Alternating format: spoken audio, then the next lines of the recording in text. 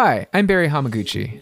And I'm Jason Marcos. This is Flop Redeemer, the weekly podcast where we discuss the stories behind our favorite pop flops and why you should give these songs a second chance. Katy Perry and her unique brand of cotton candy pinup girl pop rock dominated pop music from her Bi-Curious debut in 2008 to her shark-ridden Super Bowl performance in 2014. But after the 3-year hiatus that followed, she reemerged in 2017 with a new look, a new sound, and a new album that no one wanted. Today, we're talking about the album Witness and its second single, Swish Swish. Bish. Bish. Is it problematic that she says bish, or is it bad? Not bad, but how cringy is it that she says bish? I think when we get into this, the whole thing is cringy.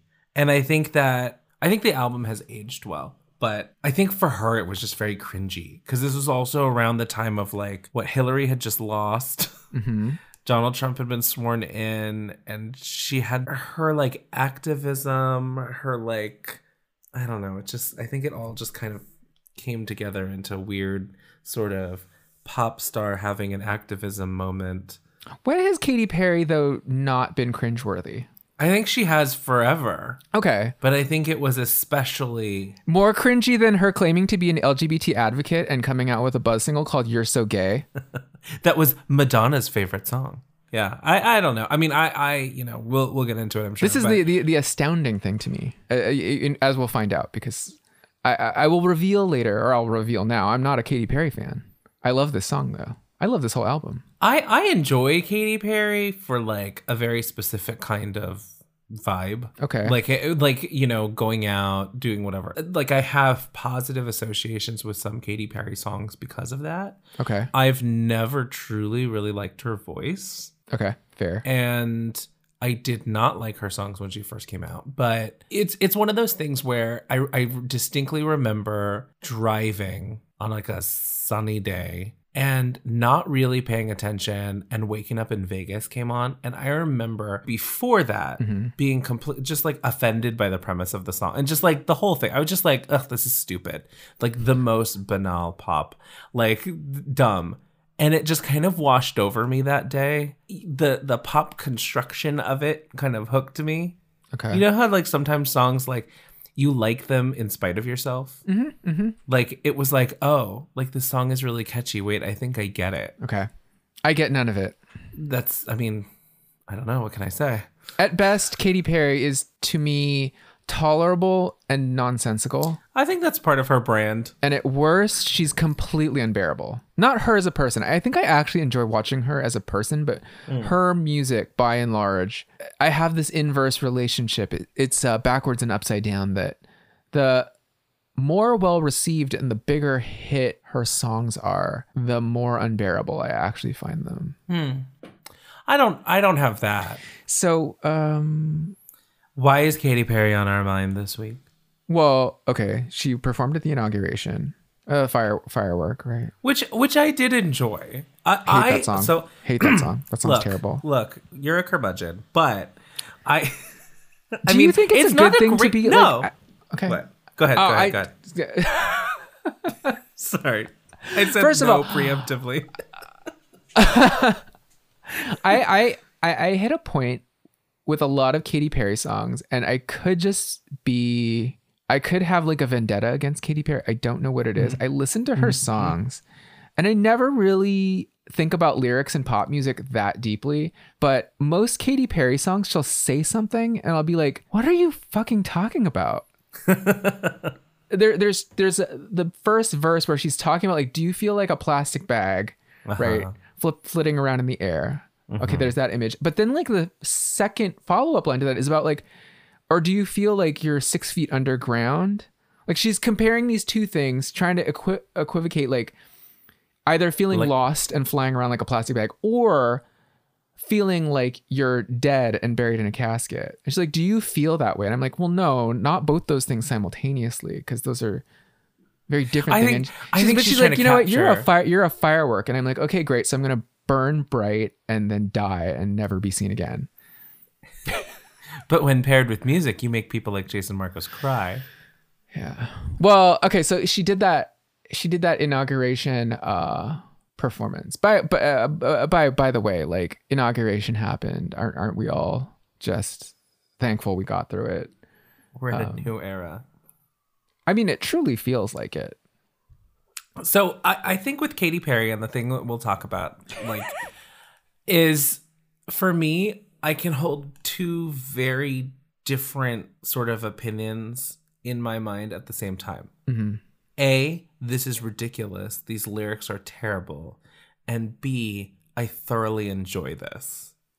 Okay. Like, I know it's not, high art, but like at the, cause I was laughing when at the end, so, we're watching the inaugural concert and I thought it was very well produced. Okay. And, sometimes I like that stuff when it's got the right people. And, I could tell this was like the end and they cut and there's Katy Perry there. And I was like, I turned to Adam, I was like, oh no, she's going to do firework and they're going to have fireworks, aren't they? What else are you going to do? Oh, but that's what I mean, because it's Katy Perry. And I mean, like, but it's like the closing. So I did, so it's the closing of this. She's in front of the Lincoln Memorial, or between the Lincoln Memorial and the Washington Memorial on the reflecting pool. And, she looked great. Mm-hmm. I don't know. It is funny to me as we talk about Katy Perry and we talk about her discography and we talk about her singles, that she would be by virtue of her placement at the end, the finale of this ceremony, that she is the pinnacle of American art or something at this point, like leading us into the Biden era. Mm-hmm. I just think that's funny because you wouldn't have thought that when she's singing about waking up in Vegas in 2008 or 2000, whatever, way back then. But there is something, it's like sometimes that kind of pop music paired with big images, big performance, and fireworks and things. And I think sometimes it comes together in where it like triggers all the things in your brain that like that respond positively to that sort of thing, even while you're like, this is ridiculous. Mm-hmm. Like, this song is about nothing. Because what is it saying about like the new era, that like we're all fireworks and that's what we're going into in 2021? Like yeah, it's kind of a very trite message, but I think executed in this perfect pop pill that is just so easy for people to swallow in that pop consumption way. And I thoroughly enjoyed it. Yeah, there's a spark in you, Jason. Well, what I did learn, so the inauguration concert had been in the works for a couple months. Mm-hmm. But after the insurrection on January 6th, several high-profile performers dropped out.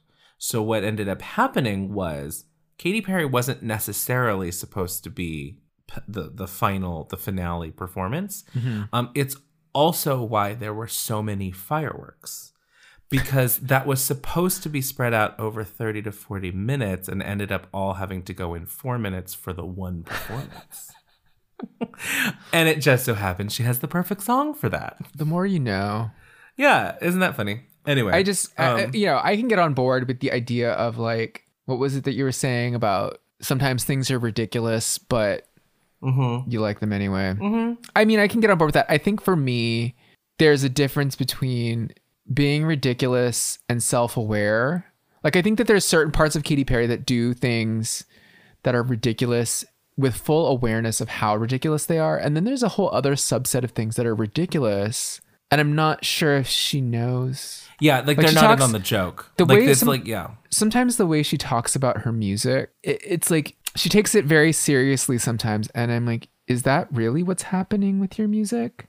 She talks about the album Prism, and she talks about like, oh, it's dark, it's personal, it's darker than I've ever been, and I'm like, is it? You know what?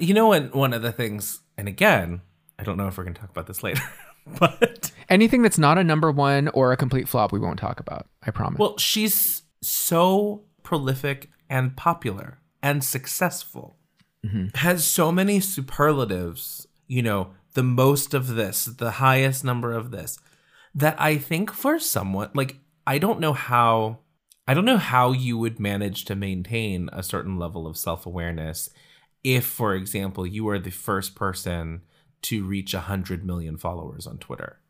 Like, to think that like, well, what I do is kind of ridiculous and I should, I'm glad this is helping people, but it's not, it's very tongue in cheek, or it's not like, I'm not doing, I don't know, you know what I mean? Like, I'm not writing prose here, but the fact that like this many people care and this many people have brought it to this point, I think possibly at some point in your brain, it merges that it must be important and that everything you do, like to your point about, you enjoy watching her and kind of, some of the things that she does.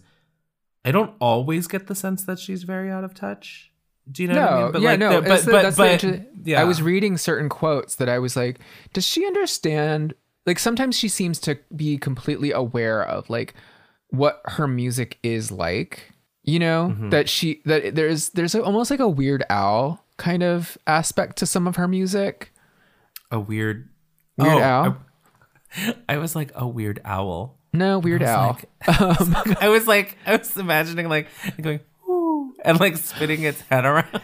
So I always think that like, she makes these really over the top, silly videos. She recently did a video where she lampooned the fact that people think that she and Zooey Deschanel look alike. Did you see that video? No. It's not the Which one is that? One of her most recent videos for It's Not the End of the World. Oh. Because she has just had a baby, or she's pregnant. Did she have a baby? No, she had the baby. She had the baby, Daisy. She recruited Zooey Deschanel to play her in that video. Aliens mistakenly abduct Zooey Deschanel.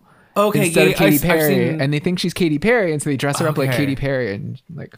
I've seen clips of it because a couple of people I follow on Instagram ended up being in the video as like aliens, and so, but I never heard the song, and so I love that. That's a good song. I feel like I like some of the songs on this album. I like Daisies. I don't know if you like Daisies. I don't like Daisies. What is wrong with you? I don't know. We're opposite. We're backwards and upside down. But anyway. So I feel like sometimes Katy Perry is in on how silly and how fun her music is. Like that to me was always part of her brand, is that she's just having a good time. So in that regard, like, you don't have to be that serious about stuff. You don't have to think that deeply about her music. So to hear her talk about things and then, I don't know, it just doesn't connect with me. So I copy pasted this down, and I want to talk about all this non sequitur stuff now so that I can avoid talking about it later. But the song "Birthday," you familiar? Is that from which album? It's from Prism. I'm not. It's kind of like a continuation of Last Friday Night. It's very much in that vein. It's the one where she's talking about I'm going to bring out the big balloons. Yes. Thinly veiled metaphor for naked breasts. Yes. So you know what that song sounds like. It's a weird, it's like I don't know how to describe that song. It's got like a Prince 80s Prince guitar riff to it. Very poppy, very silly. When she wrote that song, she said that was her attempt at writing something that Mariah Carey would have put on her first record. No. That was like the first indication I had that I was like, does Katy Perry know what her music sounds like in reality? No. Like if she had said it was like a silly, fun Prince and the Revolution song, I would have been like, oh yeah, okay. But then for her to go like something Mariah Carey would have written for her first album, I was like, do you know her? Does she know you? Can you imagine saying that about a song that you put on the same album as Roar?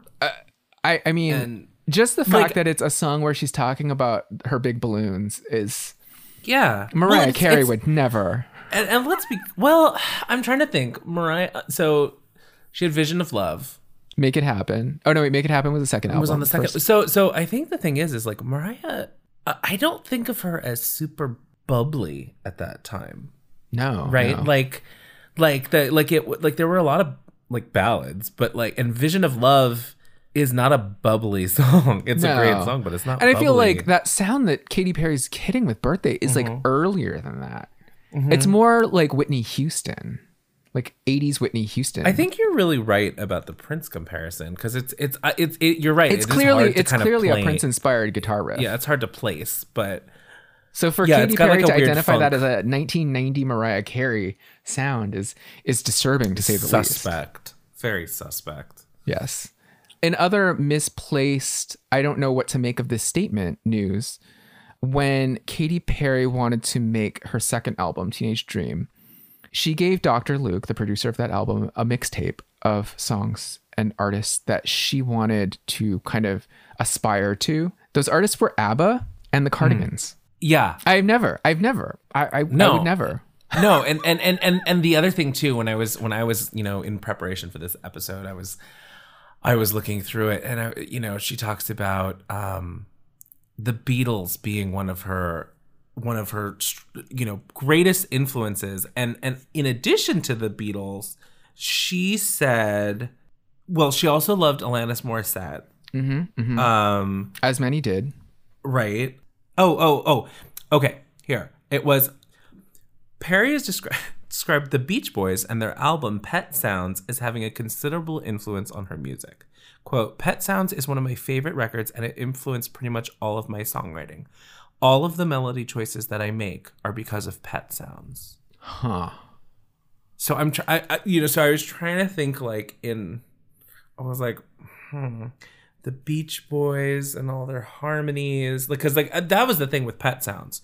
Yeah, Pet Sounds is remember, it's considered by many to be the second best album in rock history. I think behind the Beatles.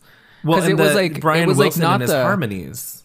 Yeah, because it's not like the California Surfer Beach Boys type of stuff that maybe most people are familiar with. Not John Stamos on the drums, not like playing Jan Kokomo, Yeah, because Brian Wilson, before he had his troubles, was developing these obsessively fantastic and unheard of harmonies. Yeah, just super complicated arrangements. I remember we learned about them. I took the history of rock and roll in my freshman year of college, and the professor would play these clips. Oh my God, I'm thinking about it now. He had a tape player, and we were in an auditorium, and he would play it, and he he'd cut little snippets, and he'd just break down sort of what musically was going on. And I had never, I gained such an appreciation for songwriting like that, and just the level of skill and talent that you don't realize why is your brain responding in this way to this music, and it's because it's just it these chords and the way they come together just hit on these pleasure centers in your brain. It's just very satisfying. So that was one thing that stood out to me. I know Alanis Morissette is another one that she really loves. She also really loves Bjork, apparently, as well. I can see that in some of her more fantastic, just in a very pop way, pushing her image in a certain, creating imagery, but applying it to her sort of aesthetic. My favorite Katy Perry song is Wide Awake, which is that's a good one, from 2012. To me, that is the kind of Katy Perry I liked listening to. It's not taking itself too seriously. It is not too silly. It's the perfect tone, and I love the layers. I like when towards the end, when there's ad libs and it's kind of swirling, the ad libs and the melodies are swirling back around and they're kind of overlapping over each other. I like that sort of thing at the end. That's the influence of Pet Sounds, Jason. You didn't know that? Oh yeah, I hear God Only Knows in that. Oh my God, it's just God Only Knows. But you know what I mean? So that was for me, I enjoyed the other song, I enjoyed the other stuff on it because I think we were going out at the time, and they would play it, and a lot of the bars we'd go to would play the videos at the same time. And so the videos, the sort of kitschiness of the videos, the fact that we were all just kind of having fun, I just thought of her truly, her album suggests, as kind of just a confection. A very popular confection. Yeah. But the stuff that I would listen to by myself would be Wide Awake. Okay. I see that. That's a good song. I mean, so my favorite Katy Perry song. Okay, this is going to be controversial. I think that the song by Katy Perry that I actually derive a lot of fun in listening to is her It's her Mariah Carey homage birthday. Huh. I have a lot of fun listening to that song. I think to me, Katy Perry is at her best when she is stupid and fully aware of it. And I think that song is stupid and fully aware of it. Yeah, and I think that it matches her voice. I think that Yes. I think you pointed out earlier that like you've never been a huge fan of her voice. I've never been a huge fan of her voice, mostly because I feel like it occupies a certain space that I don't think the majority of her tracks support. The majority of her songs, I think her voice just kind of tramples all over the music. Yeah, or it's just so like it has to be so produced in order to sound that way. Like I was reading something. Well, I think that's a fault of her music is that it is overproduced. They sand down all of the edges on all of her music. But I think part of that is because of her voice. Like I had read something I that disagree. Well, because I think her music would sound. I think especially her early pop rock music, would sound so much better if they did not box in all of those instruments. Her voice is so like her voice is just covering all of the instruments like frosting on a cake, like syrup. Never have you heard like a rock drum track with so little reverb, so quiet, than you did in the album version of I Kissed a Girl. They had that drummer sitting inside of a styrofoam cooler, and then they duct taped him inside of it, and then put the microphone on the outside because it's ridiculous to me. That's funny. She has a rock voice. That's what she keeps insisting.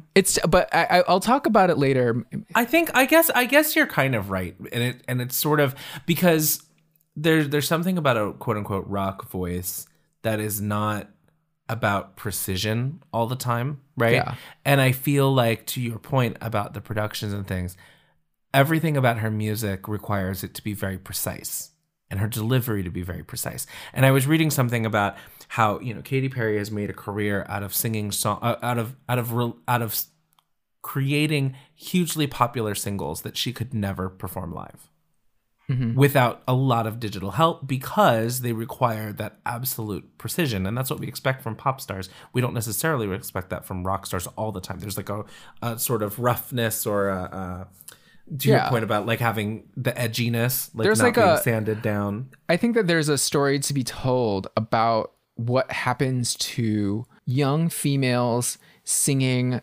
rock in the early 2000s into the late 2000s and 2010s. I think that there's like that genre dies, and it's like the death of it I attribute to Katy Perry, which is part of why I don't like her music.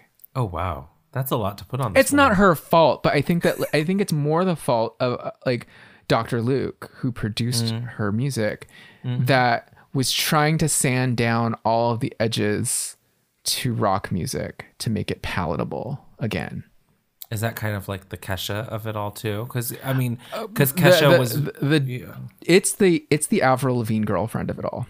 The Dr. Luke track that took Avril Lavigne into the pink Hello Kitty world of roller skating through her music videos.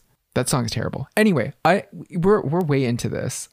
I'd hoped that by introing this episode this way to kind of have a vomitrocious discussion about Katy Perry could avoid any sidesteps when we actually start talking about it. But no promises, because I still have a lot of word vomit to get through with Katy Perry. Very little to actually say about this song itself. But I really hope that you do talk about this song, because I had a visceral reaction to hearing you propose Swish Swish. So good. It's like the best Katy Perry song. I had a visceral response. But I want to know why. We'll talk about why. Let's take a break. Okay. I'll cover the bases on the litany of facts about Katy Perry as quickly as possible, so that we can move on and get into the meat of this about what's going on with Katy Perry. Let's take a break.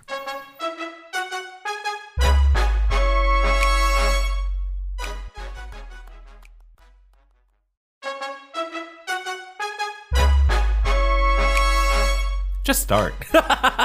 let's just talk about who Katy Perry is. I think it's important to kind of quickly get through her biography, hit some key points in her career before we get to the catastrophic failure of Swish Swish. But so Katy Perry actually begins her singing career as a Christian contemporary artist.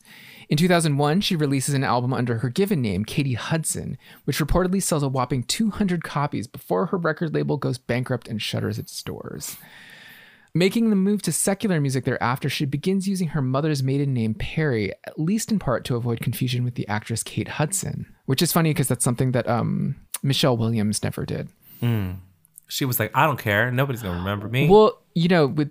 Oh God, I'm already deviating from my script. But Michelle Williams, Black Michelle Williams of Destiny's Child, her given name is Tanitra. Oh, so Michelle is her name that she uses so that she doesn't outshine Beyonce, I think. Well, what's Kelly? Isn't Kelly's... Calendria and Tanitra.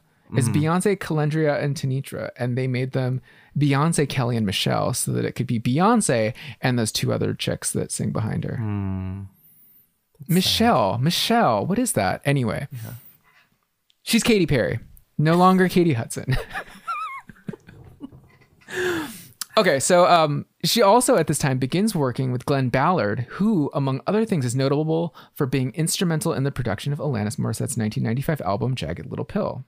And I feel like that this is like a common thing with female artists who come up after Alanis Morissette that want to convincingly reinvent themselves or hearken into this sound is to invoke the name of Glenn Ballard, right? Because Alanis Morissette, with Jagged Little Pill, was able to reinvent herself. Alanis Morissette was a Canadian pop star, formerly like a television star. She was on You Can't Do That on Television. And she somehow convincingly made a rock album about giving Dave Coulier a blowjob in a movie theater. Right? Yep. And we all bought into it. I mean, it was good. It was good, but I think that's the thing with any artist trying to stage a conversion, so to speak, is that it's hard to be convincing without it just seeming like a ploy of some kind to be like, oh, you're just trying to curry favor with rock audiences. You're really a gospel artist, or you're really a pop artist, Yeah. Anyway, so she hooks up with Glenn Ballard at this point in time, starts working on her songwriting with him. In the years that follow, a couple of record deals materialize and then dematerialize for Katy Perry. The first is with Java, which is Ballard's own imprint with Island Def Jam, and then another with Columbia Records. And though she never releases an album during her tenure at either of these labels, she begins broadening the roster of writers and producers that she's working with. Among notable additions to this list, The Matrix, a producing team that worked on Avril Lavigne's debut album, Let Go. Dr. Luke, who had written Since You've Been Gone for Kelly Clarkson with Max Martin, and Butch Walker, who co-wrote My Happy Ending from Avril Lavigne's second album, Under My Skin. So I think that there's like a clear angle, a trajectory for where they view Katy Perry heading, right? I think that those notable additions to her roster of writers and producers is interesting because like I remember The Matrix just being everywhere, and it's funny that like really you can't find a whole lot of information about them now. But one of the interesting things I think about that list is, coming from where she was, to be completely honest, I don't know. I haven't really listened to a lot of stuff that she had recorded. I don't know. I mean, I assume there are like little demos and things here and there that you can find online to kind of hear what her sound was. But it's interesting to me that someone who hadn't had an album, I guess maybe it's the Glenn Ballard of it all, but like to get in a room with Dr. Luke and Max Martin at the time, or any of those people, like Dr. Luke, I don't think was a big deal at the time. Well, but Since You've Been Gone was such a big deal. But he was a house band member for Saturday Night Live until 2008. It's only after Katy Perry becomes a big hit with I Kissed a Girl that Dr. Luke really starts to take off. Yeah. Like I think that really the pinnacle of female fronted pop rock for the early 2000s was The Matrix. That was Avril Lavigne. That was Liz Phair, that terrible Liz Phair song. They worked with, I feel like a lot of people would name drop them at the time, like Hilary Duff or like Lindsay Lohan. A lot of those borderline pop rock female artists of the time would name drop. That was kind of their thing. Yeah, and then when Kelly Clarkson's Breakaway album came out, Breakaway, the lead single, was produced by The Matrix. Since You've Been Gone was produced by Dr. Luke. And I feel like that's when the tables started to turn and when you start to see more people working with Dr. Luke, because after that, I think the next kind of big thing that Dr. Luke did was Who Knew by Pink. Oh. But then really after that, then it was Katy Perry, then it was Kesha, then he became like a really big name. But up until that point, I don't think that Dr. Luke was that big of a deal. And I think that is just the changing nature of like what was happening to artists at the time. Like you have Avril Lavigne, who's working with The Matrix in 2002, 2002. They did like Complicated, which is the same song as Why Can't I by Liz Phair. Yeah. But then by 2007, right, Avril Lavigne wants to work with Dr. Luke, and she makes that terrible song, Girlfriend. Anyway. Terrible, but very popular. Anyway, sorry. Took you off your... So Katy Perry finally lands at Capitol Records in 2007, and then that's when her tried and true partnership with Dr. Luke really solidifies itself. And she works with Dr. Luke to finish up her secular debut, the pop rock album One of the Boys, released in 2008. The album produces 3 top 10 singles: I Kissed a Girl, Hot and Cold, and Waking Up in Vegas, as well as the buzzy promo single You're So Gay, which received a casual shout out from Madonna in the press. We can talk about that later. Her sophomore album, Teenage Dream, follows in 2010. The album, again largely produced by Dr. Luke, produces 5 number 1 singles: California Girls, Girls with a U, who'da thunk it, Teenage Dream, Firework, E.T., and Last Friday Night, parentheses TGIF, making it only the second album to produce 5 number 1s from a single album aside from Michael Jackson's Bad. With the addition of the number 3 charting, The One That Got Away, Teenage Dream joins Janet Jackson's Rhythm Nation and George Michael's Faith as the only albums in chart history to have spawned 6 top 5 singles.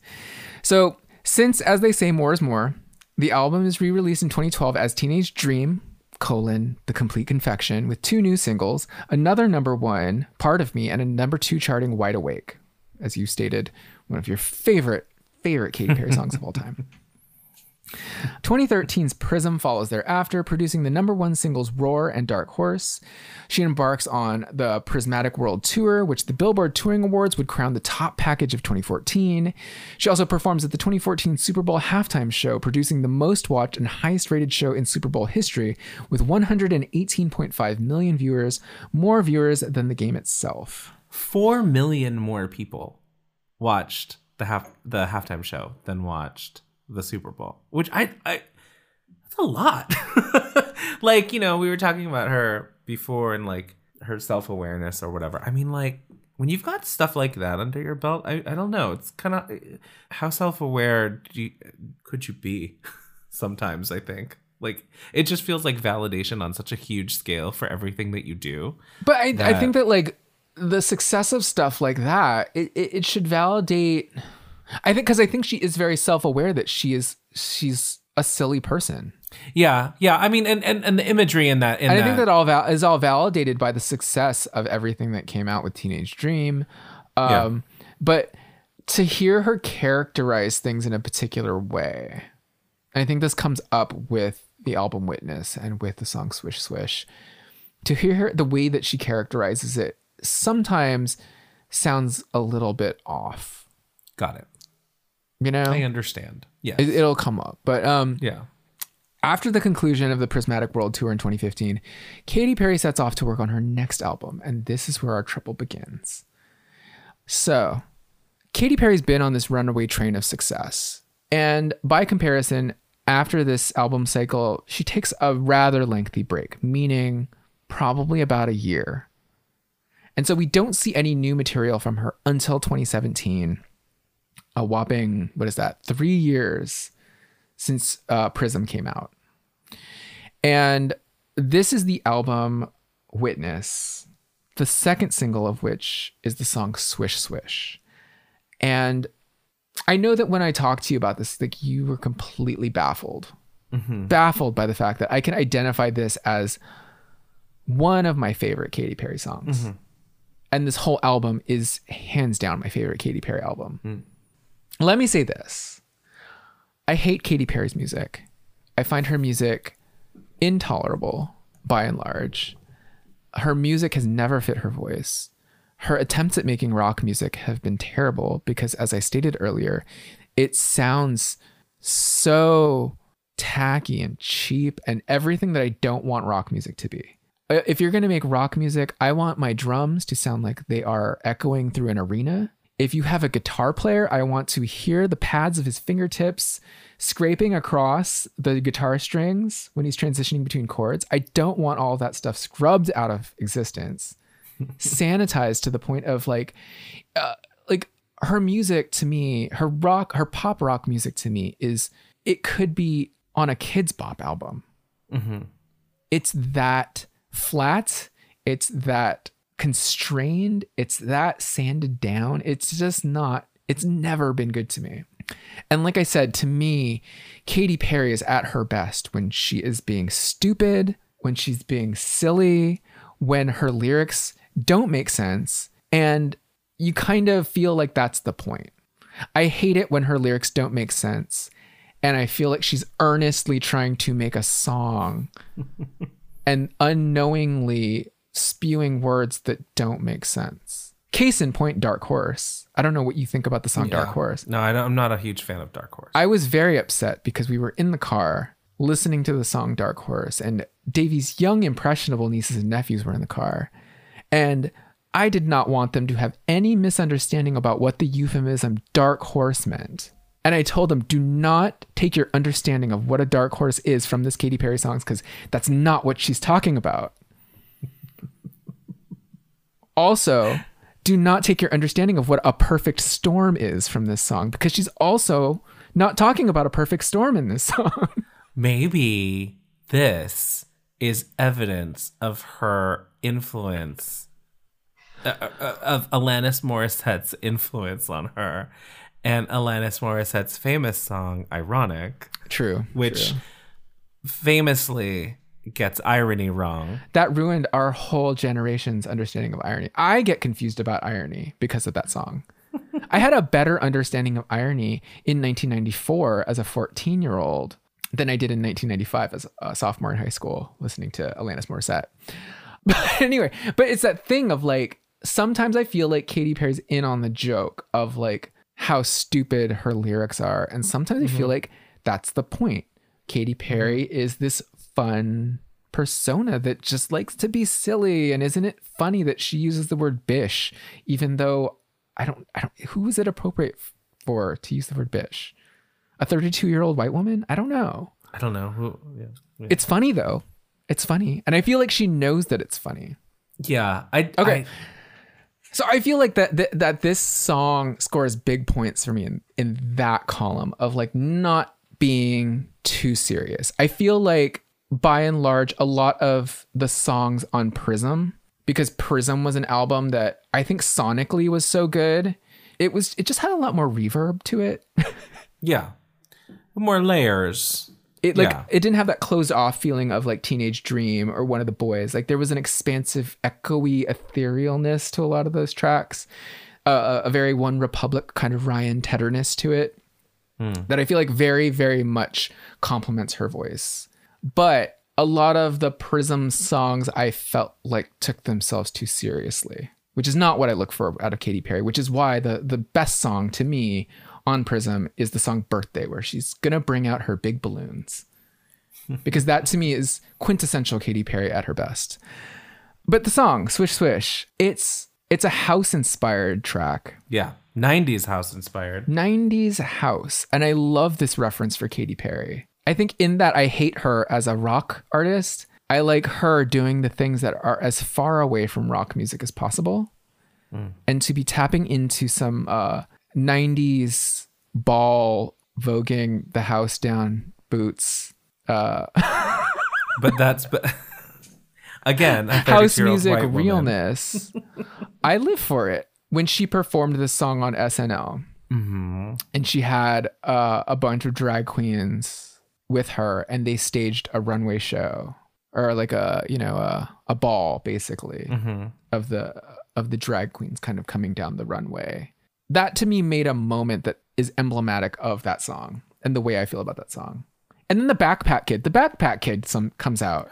He invented the floss. Yeah, and it's so magic. I forgot that that's the enduring legacy of this song. Katy Perry hits a point with Witness, with Swish Swish, where people are no longer willing to come along with her on these rides, right? That like, I feel like there was a point, and maybe it's an ageist thing. There was a point that Katy Perry was kind of like on the forefront of meme technology. Mm-hmm. And then there was a point where the narrative shifts to, well, Katy Perry's just doing this because it's a meme and she's trying to, glom onto these trends. Not that she's starting the trends, but that she's glomming onto these things. And I'm like, at what point does that change for her? I also think that in the context of 2017, this 90s house reference, the specific ways in which it manifests itself and the ways it manifests throughout the rest of the album is not in keeping with what was popular at the time. So, looking at the other, like the Hot 100, like what was on the Hot 100 that year, like pure pop comparison, Ariana Grande Side to Side featuring Nicki Minaj. It was more of a reggae dance hall, maybe a little bit more vibe. You have just different kinds of pop, like like that Slow Hands Niall Horan song. There's Bodak Yellow, Cardi B, Shawn Mendes, Charlie Puth. None of these songs relate to each other, though. That's the thing. They don't relate to each anyone other, could do anything and it would take off. But not, as long as you're. But none of them had a 90s vibe. They were all different. None of them had a 90s vibe. You don't think of like Side to Side as having like a. No. Okay, let me ask you this then. Why does this song sound exactly like Truffle Butter? I don't know. I didn't like Truffle Butter either. But people liked Truffle Butter. They did. But I didn't like Truffle Butter because it was called Truffle Butter. You know why? It's Nicki Minaj. And Nicki Minaj, unfortunately, couldn't save Katy Perry on this one because it wasn't. I think if Nicki Minaj had released an album or a track that sounded like this, that was just her rapping, like her verse on this album or on this record, it probably would have been more successful. I think to your point about Katy Perry and like, it having been 3 years and like, what about Katy Perry and her output to this point would vibe with this direction, or you know what I mean? Like, okay. And what? I think that Katy Perry's output up to this point was inconsistent. Where does the song E.T. fit into what she'd been doing up to that point? Where does the song Dark Horse fit into what she'd been doing up to that time? When she releases Prism, where does the song This Is How We Do fit in? Oh no, not This Is How We Do. Walking on Air. Walking on Air from Prism is 100% pure love, Crystal Waters, CeCe Peniston realness. So real that it doesn't even begin with Katy Perry vocals.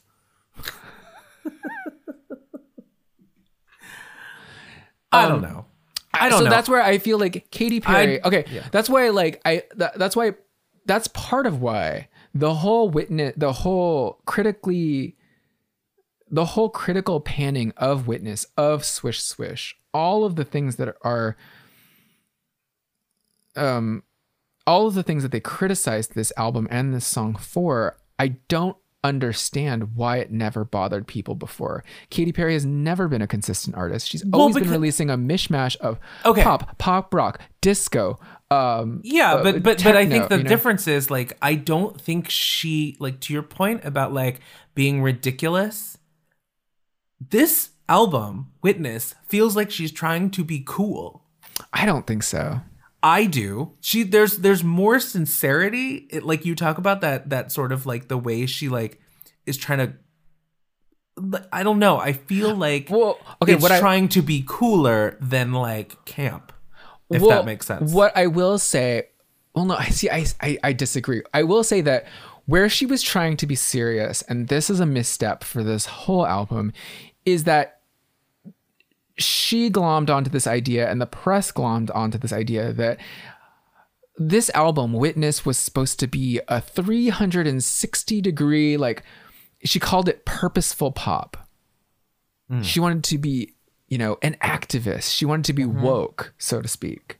Right. This is in the aftermath of the 2016 election. Katy Perry had been out there stumping for Hillary Clinton and was very outspoken in her criticisms of Donald Trump, who would then in 2016 obviously become president. So this was people were mad at her. Yeah, well, and that's the question. Like, did that contribute to the failure of this? That in 2017 she's trying to say, oh, I want to do purposeful pop. It's going to have a message. She leads off with the single Chained to the Rhythm, which does have a message of liberating oneself from, I don't know, some kind of trappings. I'm waving my arms around my head. I wish everyone could see you. You're doing like the walk like an Egyptian dance. Right. But I think that people had been prepared for this album to be truly a political message. And so to then come up with this second single, well, no, actually the second single is Bon Appetit, which is about oral sex. Thinly veiled metaphor. Again, classic Katy Perry, thinly veiled metaphor. And then the song Swish Swish, which is kind of about like clapping back at your haters, essentially, right? I think that from the viewpoint of talking this album up as though it's some kind of woke pop, so to speak, people, that's where the disconnect comes in, where you're like, well, what the fuck is Katy Perry? Does she know what she's talking about? And I think it detracts from the music itself. But I feel like she'd always been making statements about what she wanted Prism to be, for example, that it was a dark, introspective album. And I'm like, the song Roar, your Sarah Bareilles ripoff song, Roar, is dark and introspective? Please tell me more. Your most adult contemporary friendly song to date, a staple on K-Big 104, dark, introspective? Okay, thank you. I don't think that her talking points to the press have ever truly been in touch with the reality of what her music is. And I don't know if that's because I don't know if it's because of what she truly believes, or if there's some kind of like, I just imagine that on the marketing end of things, there's always a narrative like, oh, we have to push this like this, and we have to push this like that, and we're going to move towards this narrative and away from this narrative, even if it doesn't line up with, the reality. Yeah, and I think that's all part of the same thing. It's like, it's very popular. Obviously, she's very popular, very able to connect. But her difficulty has been in being taken seriously. And that was part of the image too. Like, I feel like she played with that, right? Like, to your point about Birthday, it's like, there's a knowingness there that like, I don't take myself seriously. You don't take myself seriously. However, when she does try, deeply personal song. No, but Birthday. That's what I'm saying. When she tries to then insert a more earnest statement, like, no one takes it seriously because it doesn't match up. Like, that's not like, if she ever made a substantive, deep and personal statement, I'd be there for her. If her deep and serious lyrics were not completely asinine, I'd be there with her.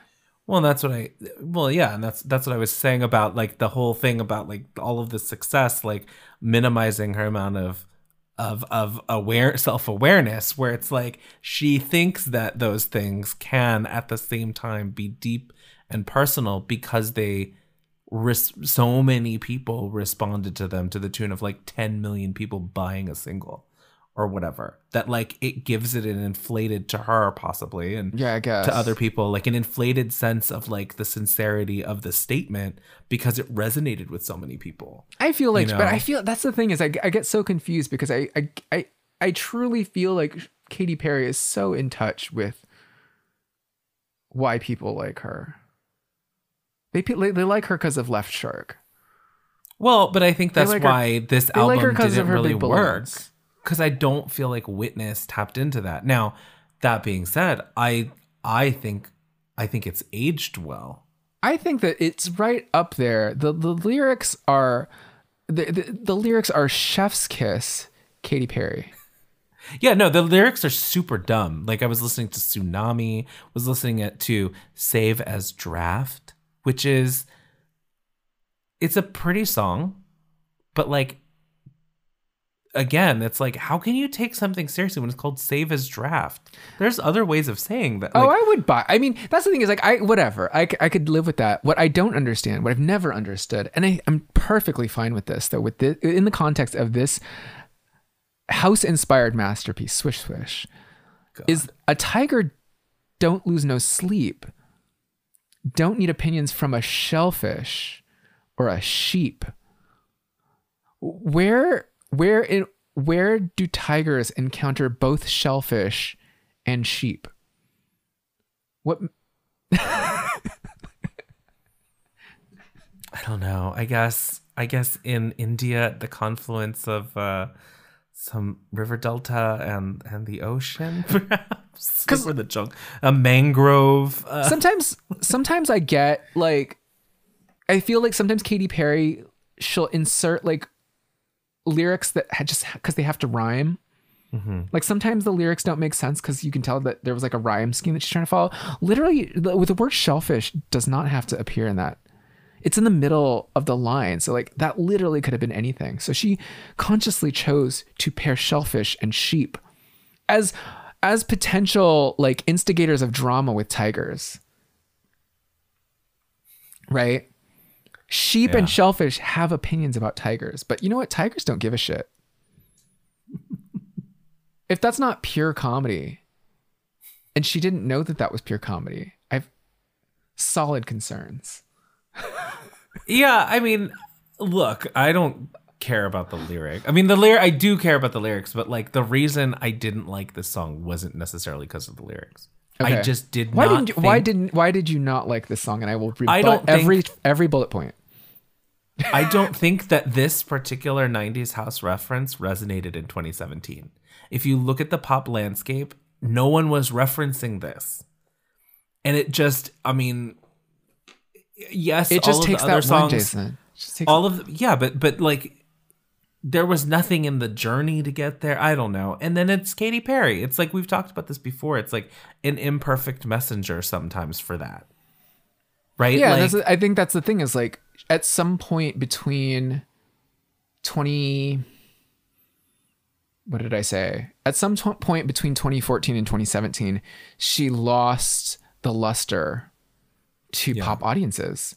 I think that prior to all of this, she was effectively giving people different sounds that other people weren't creating. Mm-hmm. I don't think that when Teenage Dream came out, that was a very mainstream sound. I don't know what that song was. Disco? Was it disco? I don't know. I really don't. I listen to that song now and I'm like, what is this song? Why did this song ever come out? To Teenage Dream? Teenage Dream is a fucking horrible song. No, it's very dreamy and like, I mean, look, the only reason I like this song. Throw up. You're strange. I don't. It's so bad. That song is so bad. You want to talk about songs that don't fit in anywhere? It's Teenage Dream. But that was also the Glee of it all at the time. When the Glee version was so much better. Yeah, but it was also, that also means then that it has a related effect to the original song. I don't think that music like this was being made. I really, really think that Katy Perry was ushering in a new sound and people bought it. Because I put this out there because there's a little bit of surprise. Like Adam was talking to me I was drunk on a Zoom call, but like the surprise factor of like someone like me not being a fan of Katy Perry, given my other musical proclivities, given the fact that I think there are Dr. Luke songs that I do like, but Dr. Luke is very instrumental with Katy Perry, right? Like, why is it that I don't respond to Katy Perry? Why is it that I don't like Dr. Luke? And I really look at the trajectory of females doing pop rock throughout the 2000s, and there's a change that happens, and Katy Perry is kind of at the forefront of that. That when you look at the pop rock artists who preceded her, it was a different sound. I was thinking about this a lot because I think that you would identify someone like a Katy Perry as being someone that I should, on paper, be a fan of.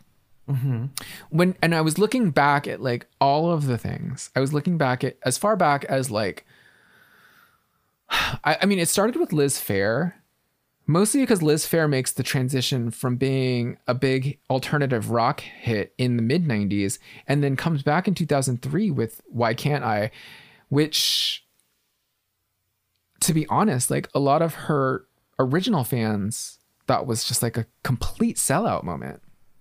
And that song, Why Can't I, that was produced by The Matrix, who were responsible for Avril Lavigne's debut album, which featured like Complicated and Skater Boy. Right. Yeah. And so then you get all these other artists that are being pushed out. So that's where you get Fifi Dobson, you get Sky Sweetnam, you get Alex Johnson. I know you don't know any of these names, so I'm glad that you're nodding your head. I know them. I know Sky Sweetnam.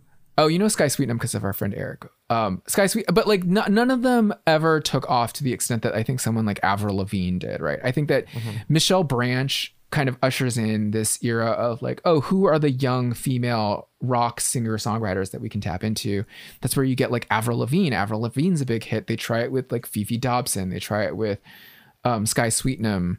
Alex Johnson, who starred in a Canadian television series for The Noggin that aired after Degrassi, was about this like kind of tomboyish, shy teenage girl that discovered her like ability to like sing and write rock songs. And she entered this television competition.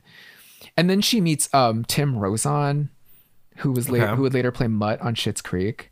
As like a young like record label dude.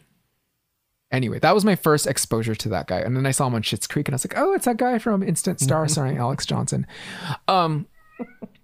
Anyway, I think the turning point for me is when Kelly Clarkson releases Breakaway and then she releases Since You've Been Gone. It kind of butts up the Matrix production versus Dr. Luke's production. And obviously, at the end of the day, Dr. Luke kind of won that head-to-head battle, so to speak.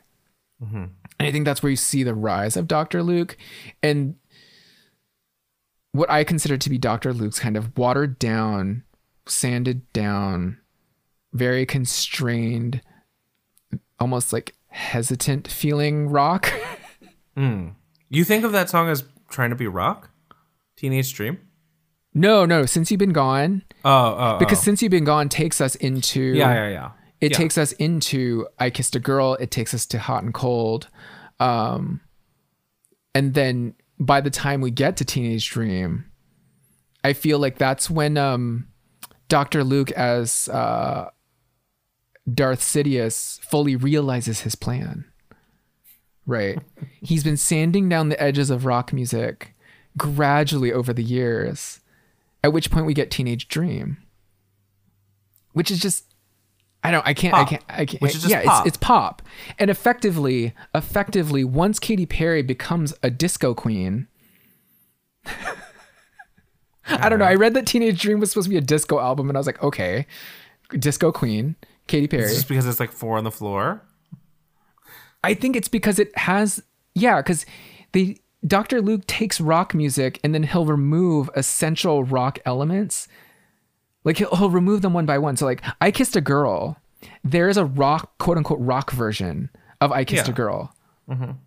The version that we got is the pop version because he takes out all the reverb from the drum track. So the drum has it's the driest of dry.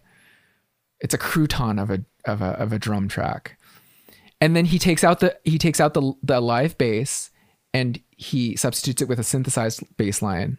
So that what you have is like kind of a rock guitar, a live drum that sounds like it's inside of a cardboard box with Katy Perry singing instead of like a rock song. And okay. And I feel like those things were gradually getting removed. It's like how Maroon 5 started out as a rock band, and then it's like, you know what, our drummer has arthritis. We're just gonna cover him up with a drum machine, and then we're gonna be a pop band. So is your issue then that it's not rock and you want it to be rock? I want it to be one thing or the other.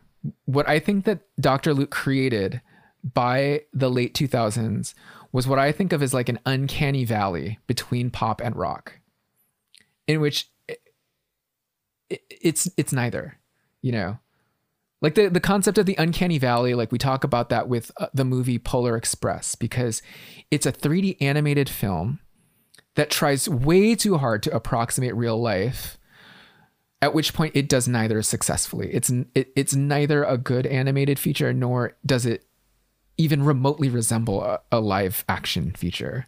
It just hits that the lowest of low points between the two.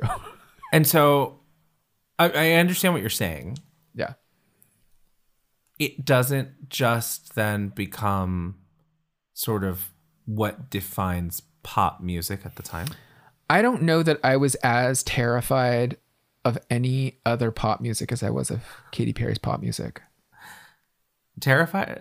It doesn't fully realize. Well, okay, this is the thing. I think once Katy Perry comes out on the other end of this with Prism, it sonically sounds much better. Okay. What's baffling to me is that Teenage Dream, which is the worst sounding thing I've ever heard, is her most popular thing, is the thing that broke all the records, is what I think of as the true Frankenstein, uncanny valley, scary, like real doll kind of disgusting thing.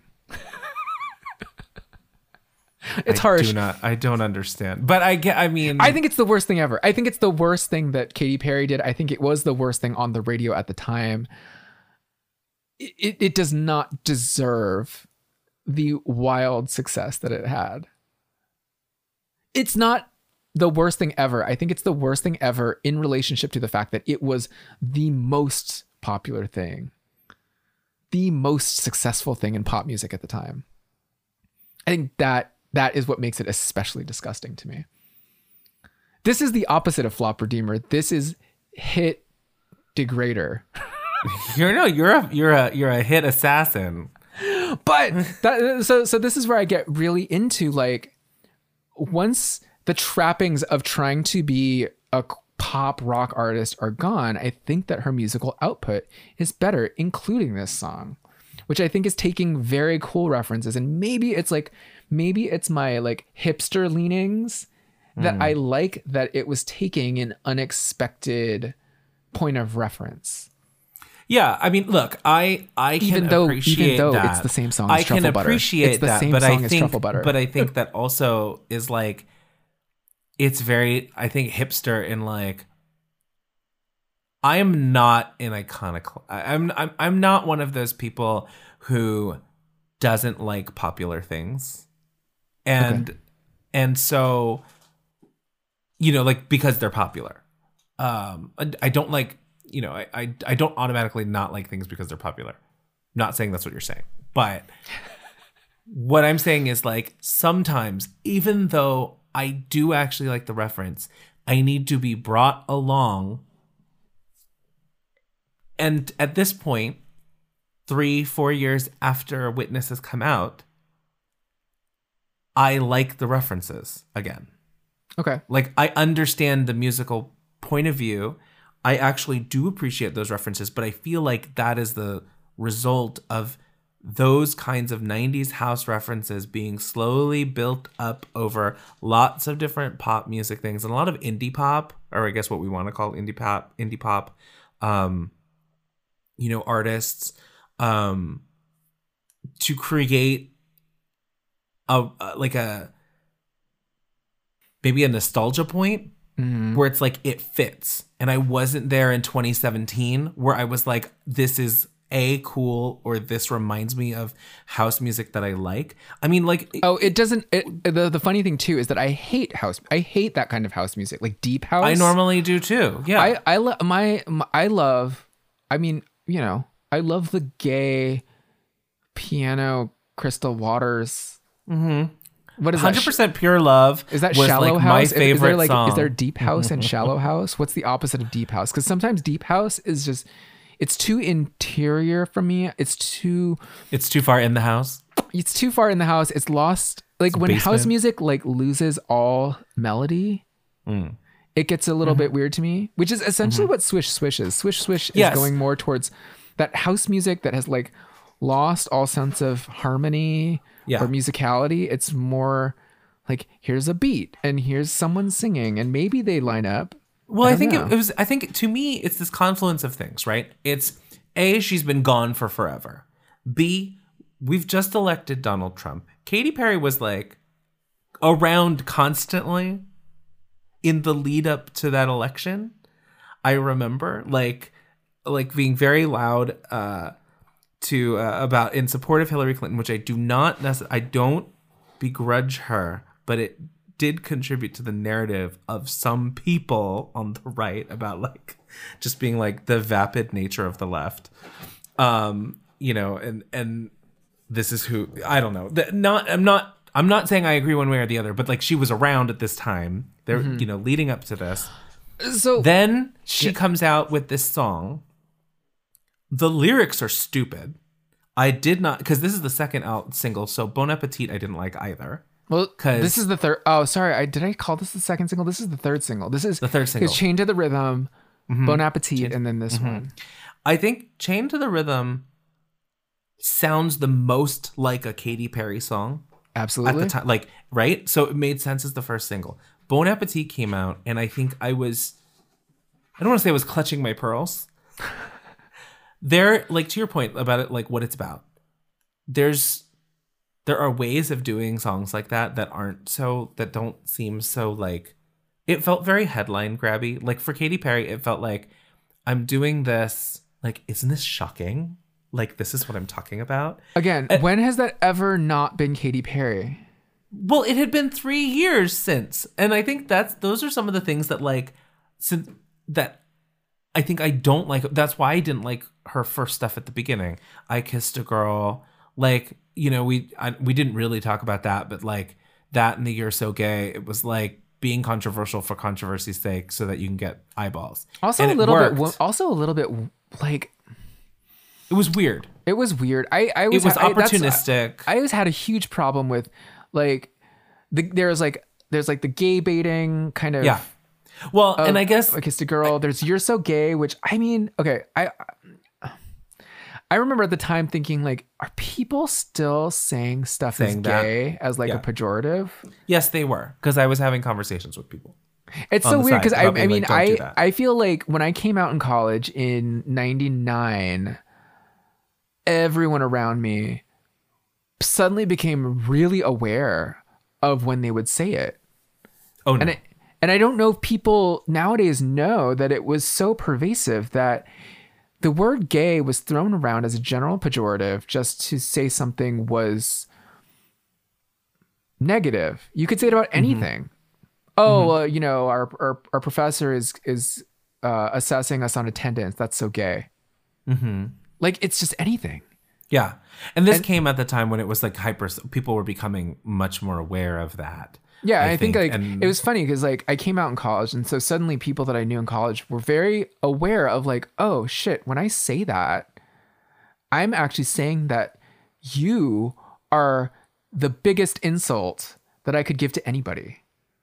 That the biggest insult I could give to anybody or anything is to say that it's gay. And so I'm saying that about you, you know, that's why I was like, oh, by 2008, like people were still saying that. And, there's something weird too about like the song Hot and Cold when Katy Perry says like UPMS like a bitch I would know. And it's like this idea that like we criticize people by, or our biggest insults to people are to make them feel like a woman or like a gay person. Yeah. Yeah. And that women will do this to each other. Women will do this to men. Like women, like Katy Perry knew that the biggest insult to her, you know, fictitious in-song boyfriend was to call him gay and to make him like a woman, basically. Yeah, I mean, I don't. Anyway, Yes, Katy Perry's terrible. I mean, like, look, yeah, but well, I don't necessarily put that on like Katy Perry like weaponizing misogyny as much as culturally. Oh, she's a product of it.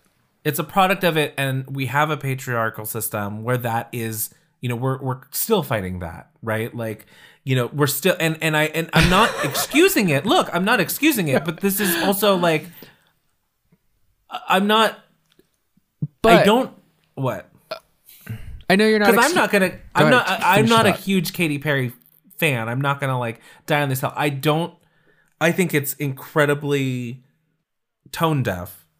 Because what I'll say is that relating back to Katy Perry being the death knell of female fronted pop rock is that the trope of the female in rock prior to that was almost the antithesis of what Katy Perry was doing. Katy Perry was trying to say like, I'm one of the boys. I'm one of the boys, so I'm going to be titillating. I'm going to talk about kissing girls. I'm going to be demeaning towards other women. I'm going to be demeaning towards my boyfriend by calling him gay with a very masculine energy, but with my gigantic breasts. I'm going to be this hybrid sex symbol / person that belches and farts in front of you.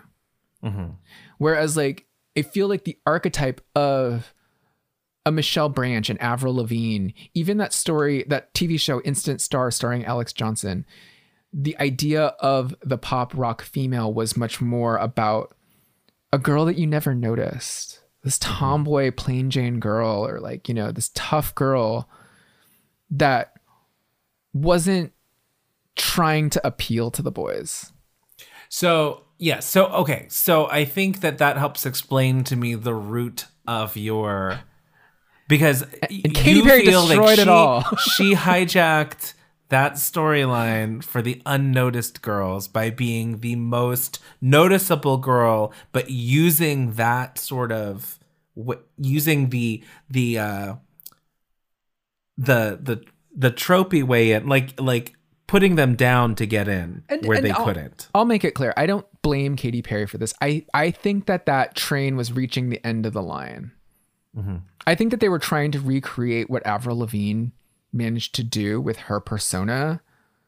And the truth is like, that wasn't going to keep working. It worked with Avril Lavigne, but it wasn't going to keep working. And then Ashley Simpson and all those people, like none of it was going to work.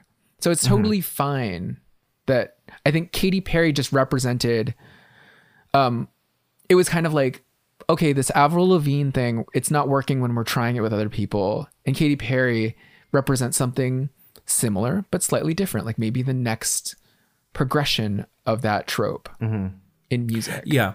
And that's fine, but that's fine. It just took away everything that appealed to me about those artists. Sure. I can see that. And I that was why I didn't like her at the beginning. Like I didn't like, and it's funny because as we talk about this, so she's been on the scene for what? 13 years now, about like she's had a good run. 13 years. I feel like it was like to your point, it was very opportunistic, like how her and her production and her management partners kind of positioned her, took advantage of certain things, like to your point, to gain a foothold. It was like, as you said, kind of reaching the end of the line. That wasn't really the way it was going to go. And then it pivoted quickly to like the teenage dreamness, which opened her up to greater success. It is interesting to think about that. Those songs, You're So Gay, I Kissed a Girl, etc., Hot and Cold, as being her genesis, because I think so much time has passed now that and she's, whether it's authentic, whether it's part of like a very long, very successful PR campaign, which I think it could be both. She's pivoted away from that, and you almost have to like excavate everything to get back to those things. Because I felt the same way you did at the beginning.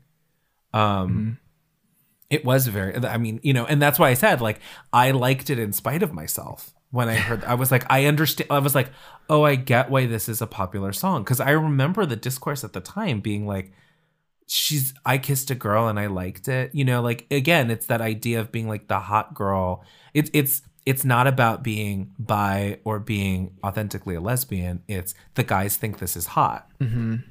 You know, it's like, it's their fantasy of two hot girls kissing, like, because he's going to get both of them. And so I think there was that like, disgust. Damn that male gaze. Yeah. It wasn't written for a woman from a woman's perspective. It wasn't written for all the truly bi-curious individuals out there. Well, and it minimized them, you know, and then, you know, she kind of pivoted very quickly. And I didn't like Witness at the time. I think it was just like coming out of the previous albums. You know, there was Chained to the Rhythm. Chained to the Rhythm, you have Bon Appetit, and then you have Swish Swish.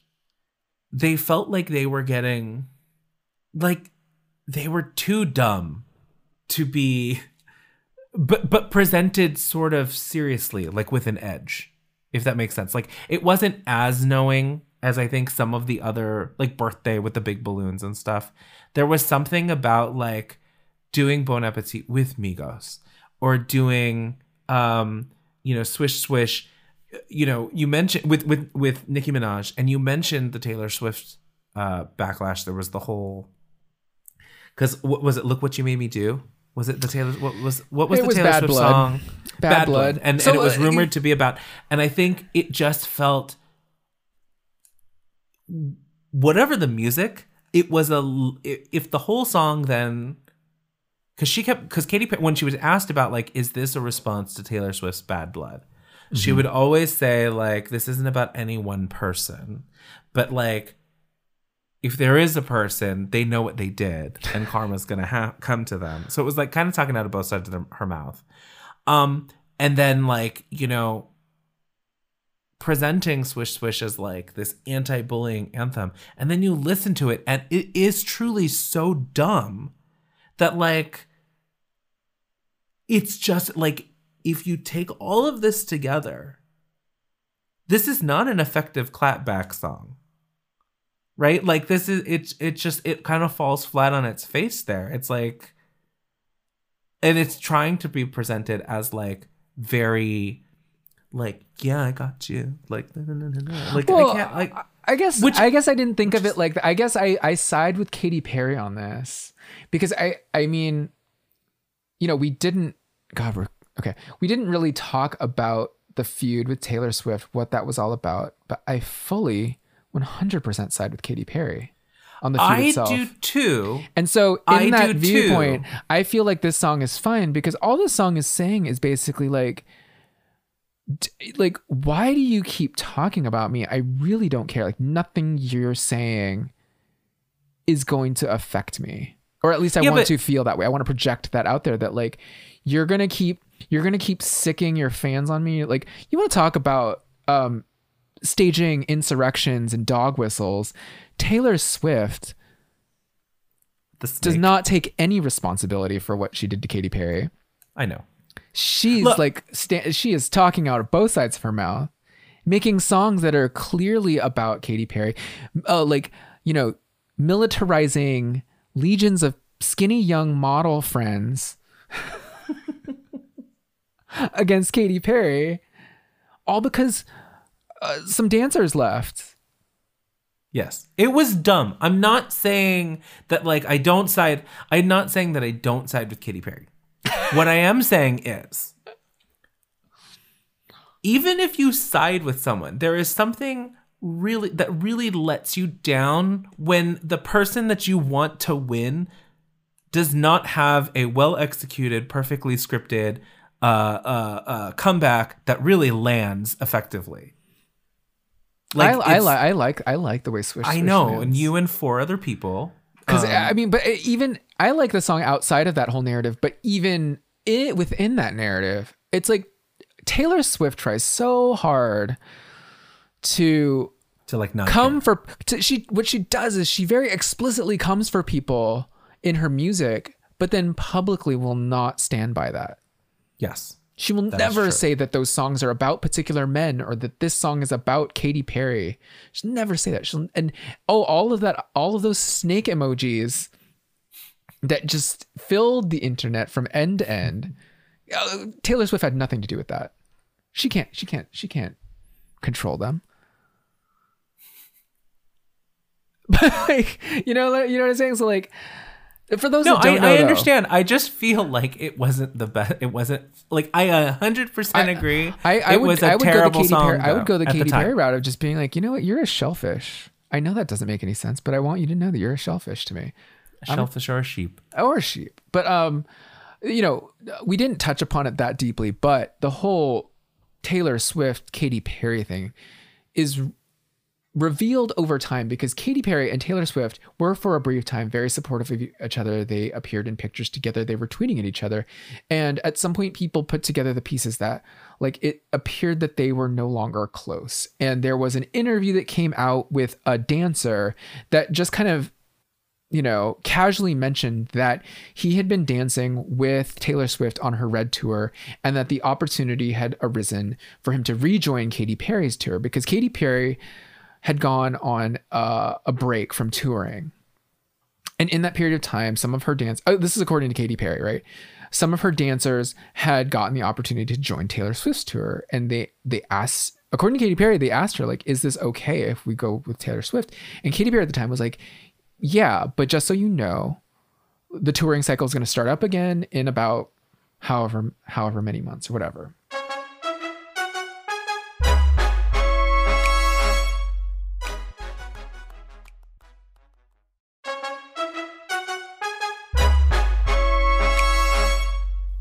So Katy Perry, she has these dancers that join Taylor Swift's tour.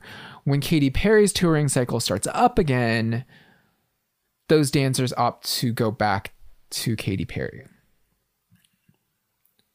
Back with the family. That's how I would see that. That Katy Perry was their original employer. Mm-hmm. She released them during a hiatus to enable them to continue just working, right? Sure. And then when the space opened back up for them to be with Katy Perry, they left Taylor Swift's tour to rejoin Katy Perry. Taylor Swift took a huge offense at this. And the word that Taylor Swift used about the situation was sabotage. That someone had sabotaged her by trying to steal away employees. And the way that the quote from Taylor Swift made it sound like someone had orchestrated like a mass walkout of her entire staff, when in fact it was 3 backup dancers. And to realize that like such a huge deal was made of it, that it had an impact on Katy Perry's public image, is just so astounding to me. And so anyway, fully in defense of Swish Swish, fully in defense of Katy Perry's stance on the issue. It doesn't matter. They made up. Did it have an impact on the release of this album? I don't know. It's like trying to figure out why Hillary Clinton lost the 2016 election. Everyone wants to point to a particular thing to say Hillary Clinton lost the 2016 election because she didn't court moderates, or she didn't court, or she did really poorly with, you know, black men, or she did really poorly with this demographic or that demographic. When really, like, who's to say? Like, there's a bunch of little things that take little chips here and there out of the situation, right? Mm-hmm. And you can never attribute it entirely to one thing. Like, all of these things added up to Katy Perry, because also around this time was the fallout from Kesha's accusations against Dr. Luke.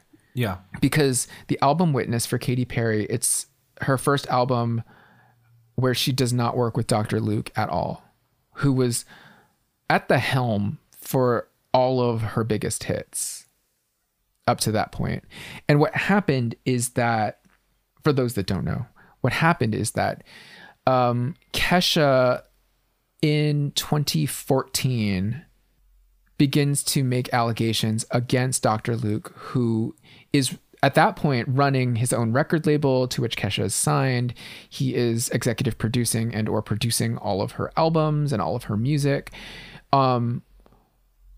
based on I think it was a CW reality series with Kesha.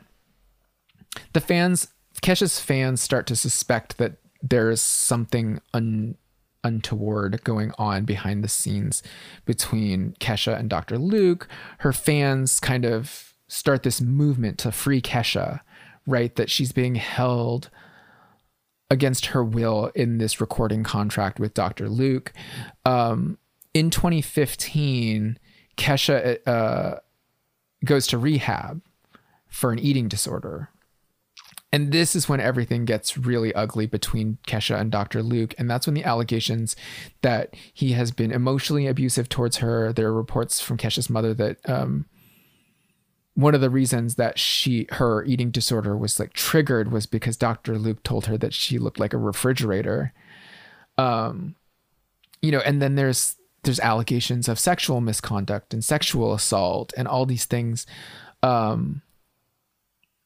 that Kesha files suit against Dr. Luke. Dr. Luke countersues her. In the public eye, Dr. Luke is then a little bit poisonous. And a lot of the people that he had been working with up to that point start to distance themselves from him. So Kelly Clarkson says that she never thought he was like a cool person, that she didn't have a good time working with him. Pink, who he'd worked with physically, but she distances herself from him. And then Katy Perry, in the lead up to this album cycle, one of the things that she does is she does this insane live stream on YouTube. The Katy Perry, what was it called? Worldwide. Yeah. It was like a streaming the event. Witness Worldwide experience. So she live streams her life for 96 hours and she does all this stuff. She gets visits from people. She does interviews. She goes to a therapy session that she televises. I was watching one clip of her. Liza Koshy comes to visit her, who's a YouTuber, comes to visit her during her live stream. And they're sitting there watching a lot of Katy Perry's old videos. And she makes a point to stop in one of her old videos. I think it's Hot and Cold. She pauses it and Kesha is in the video with her. And she makes a point to say like, I love Kesha. I've always been really close to Kesha. And then she says like, we worked with a lot of the same producers coming up without saying Dr. Luke's name. Mm-hmm. And I feel like at that point she was making her stance pretty clear. But I remember in the lead up to it, people were really like, what is Katy Perry going to do about this kind of poisoned, what is it called? The fruit of the poisoned vine. I don't know. When something's like poisoned downstream and then you have to figure out like what to do when it gets to you.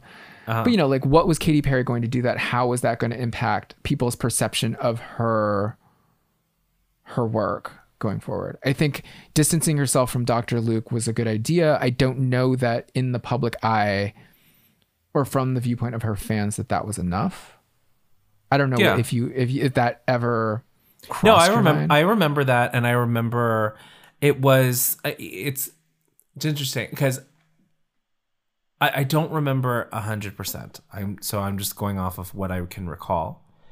You mentioned that you felt she made her viewpoint very clear in that moment. My recollection of it and of the around it was she wouldn't say, which I think, and I don't quite recall when Me Too happened, but we're starting to get to this moment where, about sexual assault and listen, the conversations around believing women and listening to women.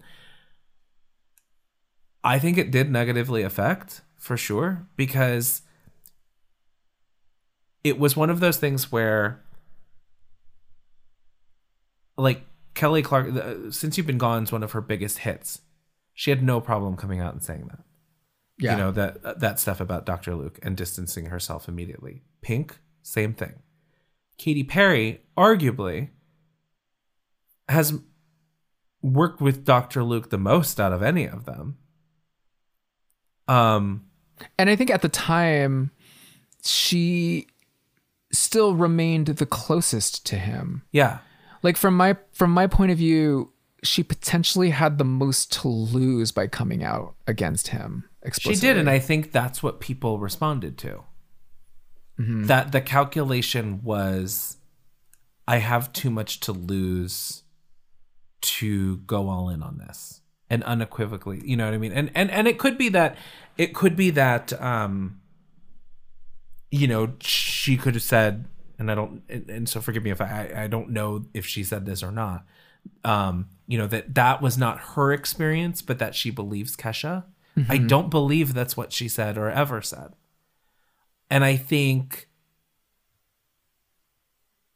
you know, that made a difference because again, she had the most to lose, and it felt like the calculus was, I'm not ready to lose it. Yeah. Or put it and on then the to be perceiving someone as making those calculations about an album that is specifically supposed to be quote unquote purposeful pop. Yes. It all reeks a little bit, right? Yes.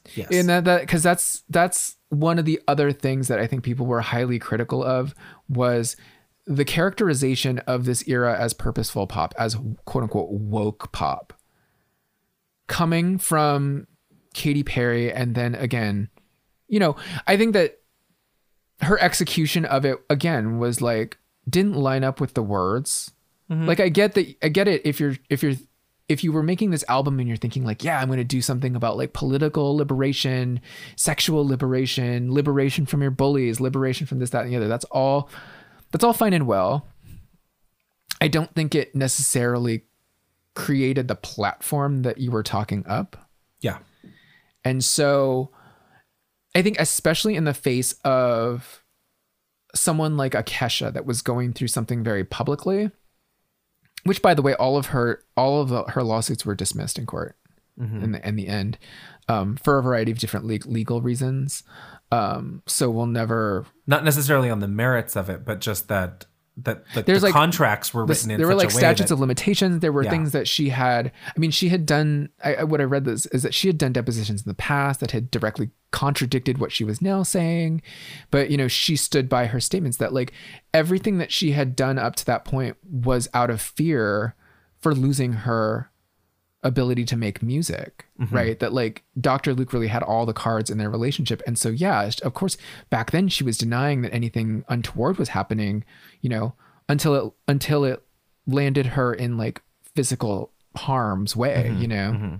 Anyway, my point is that I think with Kesha, what we saw with Kesha is that she undergoes this transition from kind of a throwaway pop artist talking about partying, talking about being drunk, talking about her wild life.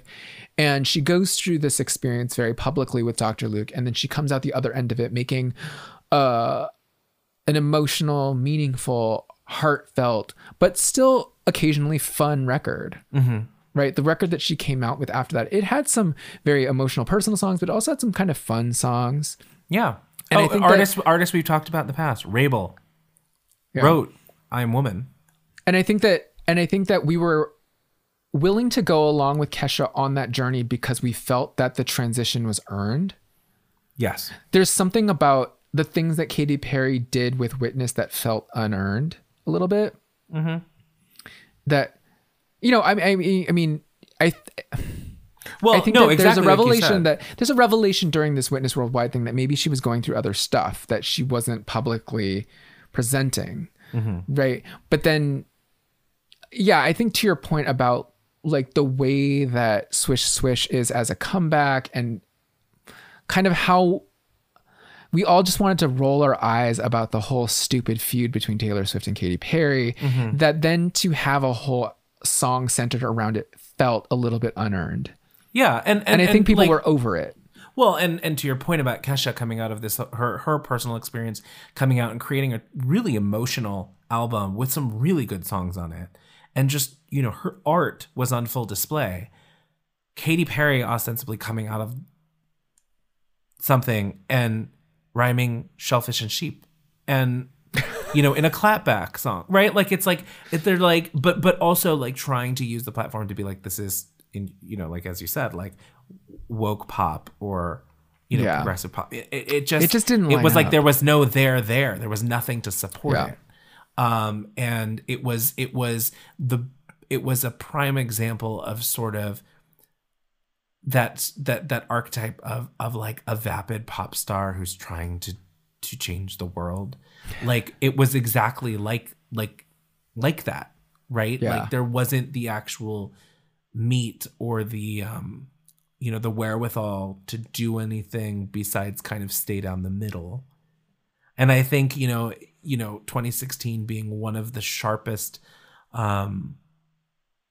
brought into sharp focus sort of the polarization of the country, with that election, the idea that you would put out something that was sort of supposed to be woke but kind of inoffensive, and sort of right down the middle so you didn't alienate anyone, just felt in that moment as like a cop-out, right? And like just trying to protect and preserve your base. And so I think those all contributed. I think that the fact that she wasn't working with Dr. Luke, it definitely changed the sound. The songs are different. It's a different vibe. And like I said, I listened to it this weekend, and I enjoy a lot of the songs on here. I do. And, I think as an album, this album by far is the most cohesive album I feel like she had done to this point. Like I think that overall there are some truly great songs on Prism. Probably her best songs are on Prism. But the album Prism as a whole I don't love when I listen to it straight through. This album Witness, I have a really good time listening to this whole album straight through. I just find it interesting because it was supposed to be like an electro influenced album. Like, I guess I can see it now. At the time, again, it was just kind of like another letdown. It's like Christina's Bionic. You talk about it so much, and then what comes out is like, what? That's what you were. That's not what we got when you were talking about it. Yeah. And but we, as just like with Bionic, we talked about listening to it later and being like, some of these songs are really good. They just weren't released at the time. She was an imperfect messenger for this kind of stuff, and I think Katy Perry, because of who she is, was an imperfect vessel for this, whatever her message was, and the message wasn't strong enough, and it wasn't borne out by the art. Okay, I have one last bullet point. Okay, about why people think this song failed or why this whole album failed. Okay, and it never occurred to me. I guess there's a connection to our Jessie J conversation that we had last week. I think I know where you're going. A lot of people think that Katy Perry lost a lot of her appeal when she cut all her hair off and dyed it blonde. That's weird to me because and I don't know if it made it into the episode last week, but that Jessie J album that we talked about, Alive, yeah, that was her debut of her blonde shaved head. That Jessie J rose to fame with the hardest bangs you've ever seen in your life, in the deepest black of blacks, looking like a Kokeshi doll, full Kokeshi doll realness. If you don't know what that is, look it up on Google. It's a Japanese thing. Just hard bangs, hard black bangs, hard blunt and bangs. Katy Perry, right across the eyebrows. Katy Perry rises to fame with a Betty Page, Dita Von Teese, Betty Boop, Sex Kitten, but like in polychromatic, just wigs. Yeah, just like all different Technicolor, colors. Vintage, bombshell, chanteuse, thing. Also with like jet black hair, and I'm just meandering. But Jessie J, Katy Perry, they release these projects where they undergo a transformation, both short and blonde. It's like that Tyra Banks, I wanted Mia Farrow in Rosemary's Baby haircut kind of moment, right? And I just find it so inconceivable. Did I use that word right? Inconceivable? Yeah. I always think I'm using that word wrong because The Princess Bride. I find it so inconceivable that enough of a fan base would turn on an artist because they dyed and cut their hair. Yeah, I mean, I don't look. I think that there's you could argue that there's a precedent for this happening. That like the cutting of your hair, it's kind of like with the gay men, and also buzz cut, bleach blonde. Are they going through a breakup? What's happening? Like that sort of thing. Mm-hmm. I think you could. I would. Oh, like Cheyenne Jackson. Yeah. When Cheyenne Jackson got divorced, oh my goodness. Did you know he's getting all his tattoos lasered off? Oh. I saw a picture of him the other day and I was like, where did all his ugly tattoos go? And I was looking back at his Instagram and they're slowly getting lasered off. Wait, the one he has his kids with, they're getting a divorce? No, this is back in the day. Oh, back in the day. Okay. He had that original fiance. This is like 2013 maybe. Cheyenne Jackson, famous actor on the Glee. He's Broadway too, right? Broadway actor.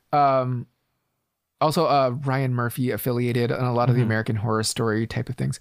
Anyway, Cheyenne Jackson, he was very publicly engaged to be married in the early 2010s, late 2000s. And then they broke up. And then I remember the press was really going wild about that. He just looked like he was losing it. Like he dyed his hair blonde.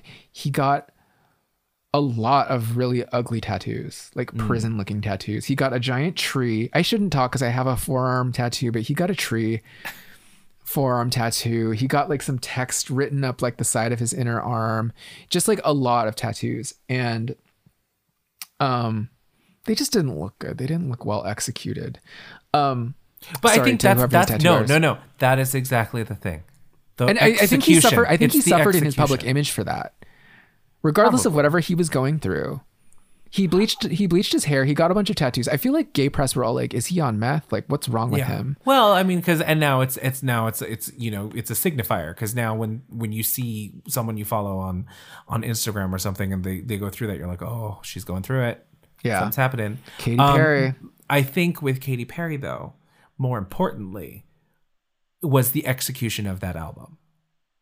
I mean, it coincided with. More than her being blonde. Yeah, I think so. More than the eyeball in her mouth. I think all of it, but most important, I think the level, the output, the execution of that just was not up to par.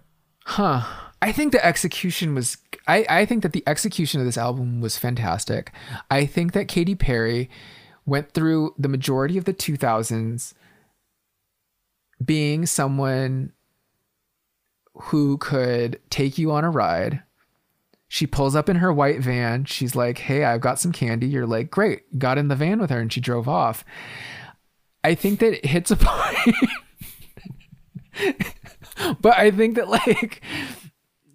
she reemerges in 2017. She opens the door to her white van and she's got a leg of lamb instead of some candy. And she's like, "I'm a cool mom. Get in. I'm a cool mom." Yeah, Joe, that's the thing is like, it's sad that you could hit that point where you no longer have the type of influence that you once had and you don't realize it. Mm-hmm. You went for so long being like, "Oh, I can do what I want. I'm going to create this ridiculous album that I'm going to say is inspired by the Cardigans, but then it's going to be talked about as though it's a disco album and it's actually going to have the worst music ever created in the history of mankind, and people will love it." Allegedly. You know what I'm saying? Like she was going through that of being like, "I can create the music I want. I love this music and people will love it because I made it." Yeah. And then they weren't here for it. Yeah. Yeah. You reach that point where one day people are like, "You know what? You're a 32-year-old woman who just bleached your hair. Everything I love about you is gone. I will no longer follow you on this journey." And then I love it, of course. Yeah. Cause I was listening to the album on, I was listening to it on shuffle so that things would kind of come out of order. And, there weren't any songs that I didn't like. I mean, even Bon Appetit, I was like, I can appreciate the musicality of this song now in a way that I think I was just so overwhelmed with just her and the song, and especially if it's coming after Chained to the Rhythm. Yeah. Like I didn't, it was so jarring. I was like, what? Who are you? You know, woke pop, she makes the song Chained to the Rhythm. This actually did bother me, is that she does Bon Appetit with Migos, right? Mm-hmm. And Migos is like, I'll say they're allegedly homophobic. Mm-hmm. Allegedly homophobic. They had some not so kind words to say about another hip hop artist that had come out of the closet in the press. They're basically saying like, because I think the question was something like, oh, how do you feel about like, you know, so-and-so came out and their fans are very supportive. And the response was like, well, the world is just that fucked up. Yeah. And so then Katy Perry, so in the midst of her social justice pop era, is then getting a feature for her second single by this artist. Allegedly, when Katy Perry appears on Saturday Night Live in promotion for this album, she does the song Bon Appetit with Migos present. She has planned a number with drag queens. Because obviously this whole album has a lot of like 90s house inspired elements that feel very native to drag culture. Mm-hmm. Reportedly, Migos refused to appear on stage with drag queens. And so at the last minute, Katy Perry had a panic attack and had to replan that whole number around getting Migos on stage and not have any drag queens in the number. And people were, I mean, I think people now are sympathetic towards Katy Perry about it, but I think at the time people were like, what are you doing? You know? Because she did make a point to then do Swish Swish as her second number and have all the drag queens present as part of that number. But at the time, it was just like, it was a bad look. And I think that was another thing that I had somewhere in my my disorganized bullet points. And so that's why you like Swish Swish. I think this one more than in other episodes where we were talking about someone that we love, a song that we really love that we don't understand why it was a failure. This is more of a song like I fully understand why this song was a failure. The song was by someone that I generally don't like, and yet inexplicably I love it. Inexplicably, okay. What is most confusing to me about this song, and the reason that I wanted to talk about this song, is that in the face of all of the terrible, terrible music that Katy Perry has released that have been like huge hits, huge successes for her, record-breaking songs for her, that this was the point where her career really took a turn. Yeah, I mean, it only hit number 46. When I actually think that she was making her best music, when her music was just starting to get good, that's the turning point for her. It's just something I wanted to discuss. And I think I got very animated. But I think you should cut this part out and put this at the front. Because it's now 2 hours in. I know. I'm gonna have to cut a lot to like why you like it. I was like, that makes sense to me. I'll wrap this up by saying Swish Swish is a great song, and I think that everything that she has done since Witness to me has been sonically better music and music that is more fitting to her voice. I feel like in the aftermath of Witness, she is hedging her bets and moving back a little bit towards what she was doing with Prism. Mm-hmm.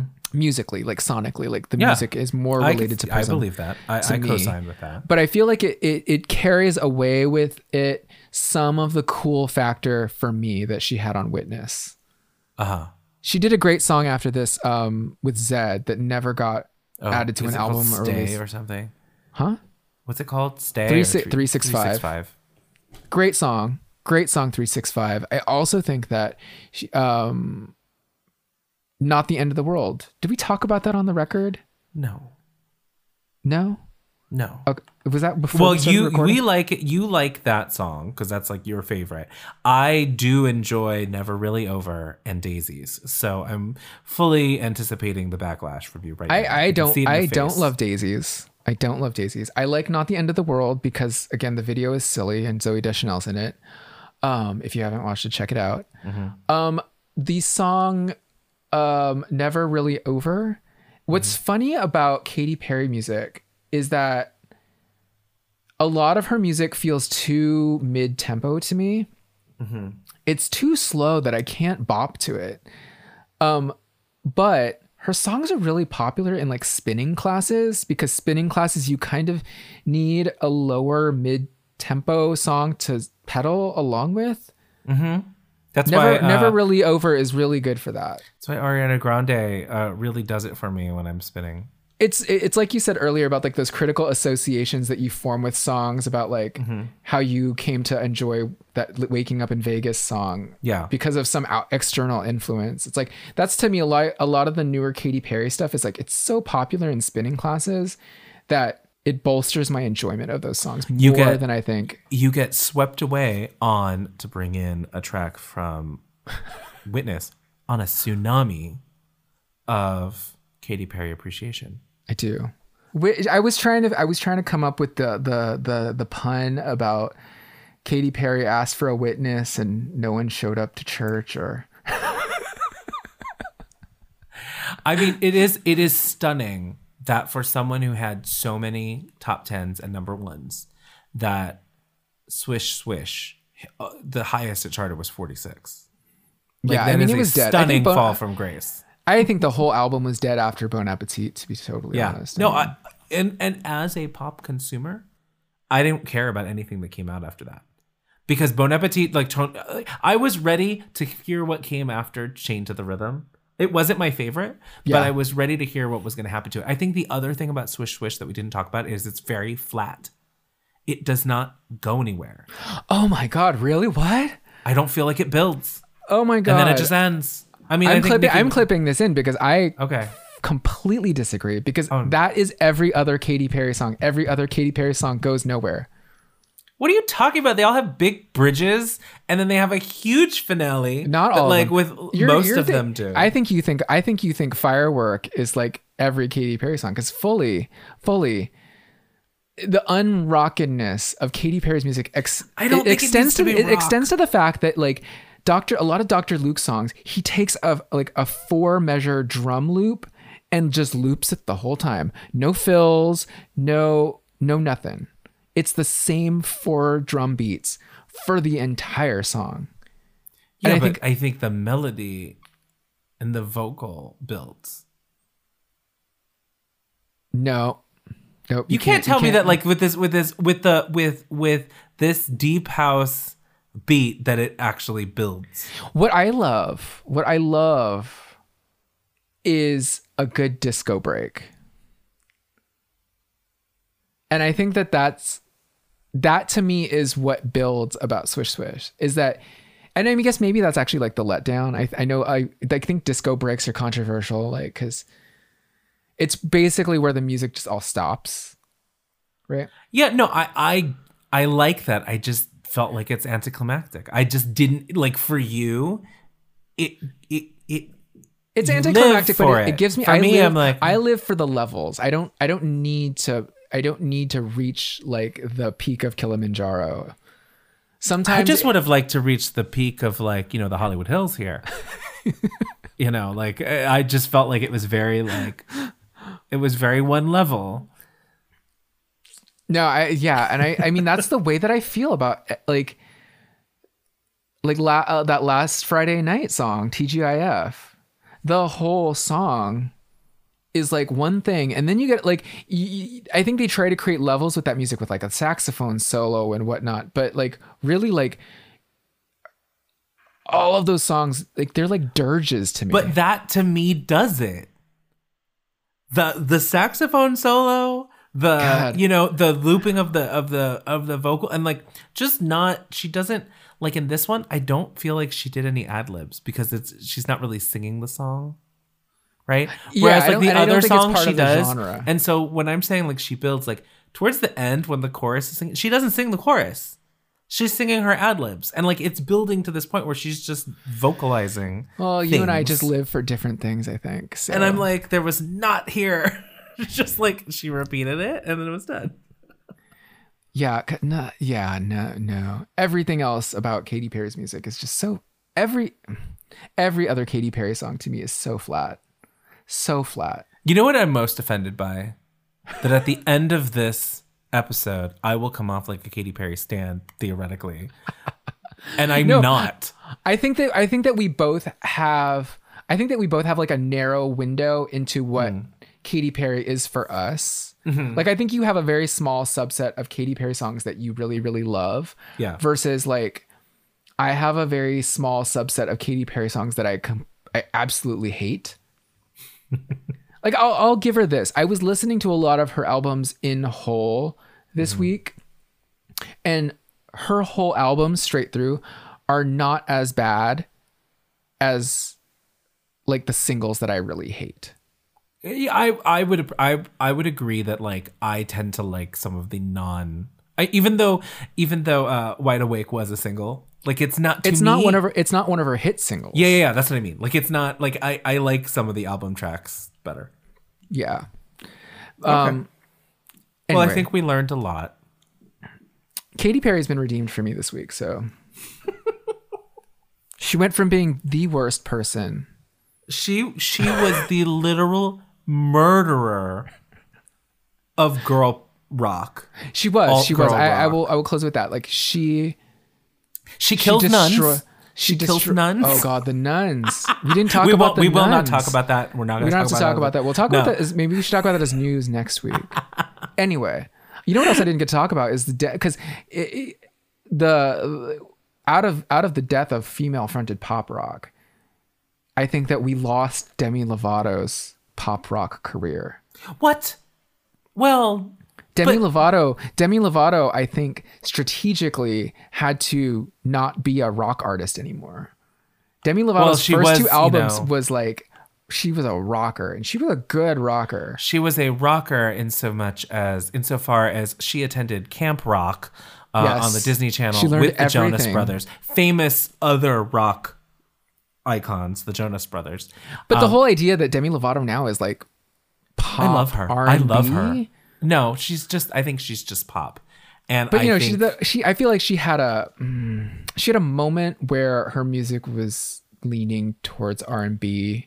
But her first two albums, listen to Don't Forget by Demi Lovato, listen to Remember December by Demi Lovato, and see what we missed out on because Katy Perry destroyed a whole genre. Oh, poor Katy Perry. But you know what? But like Demi, God, at the inauguration, Demi doing Lovely Day, I loved it.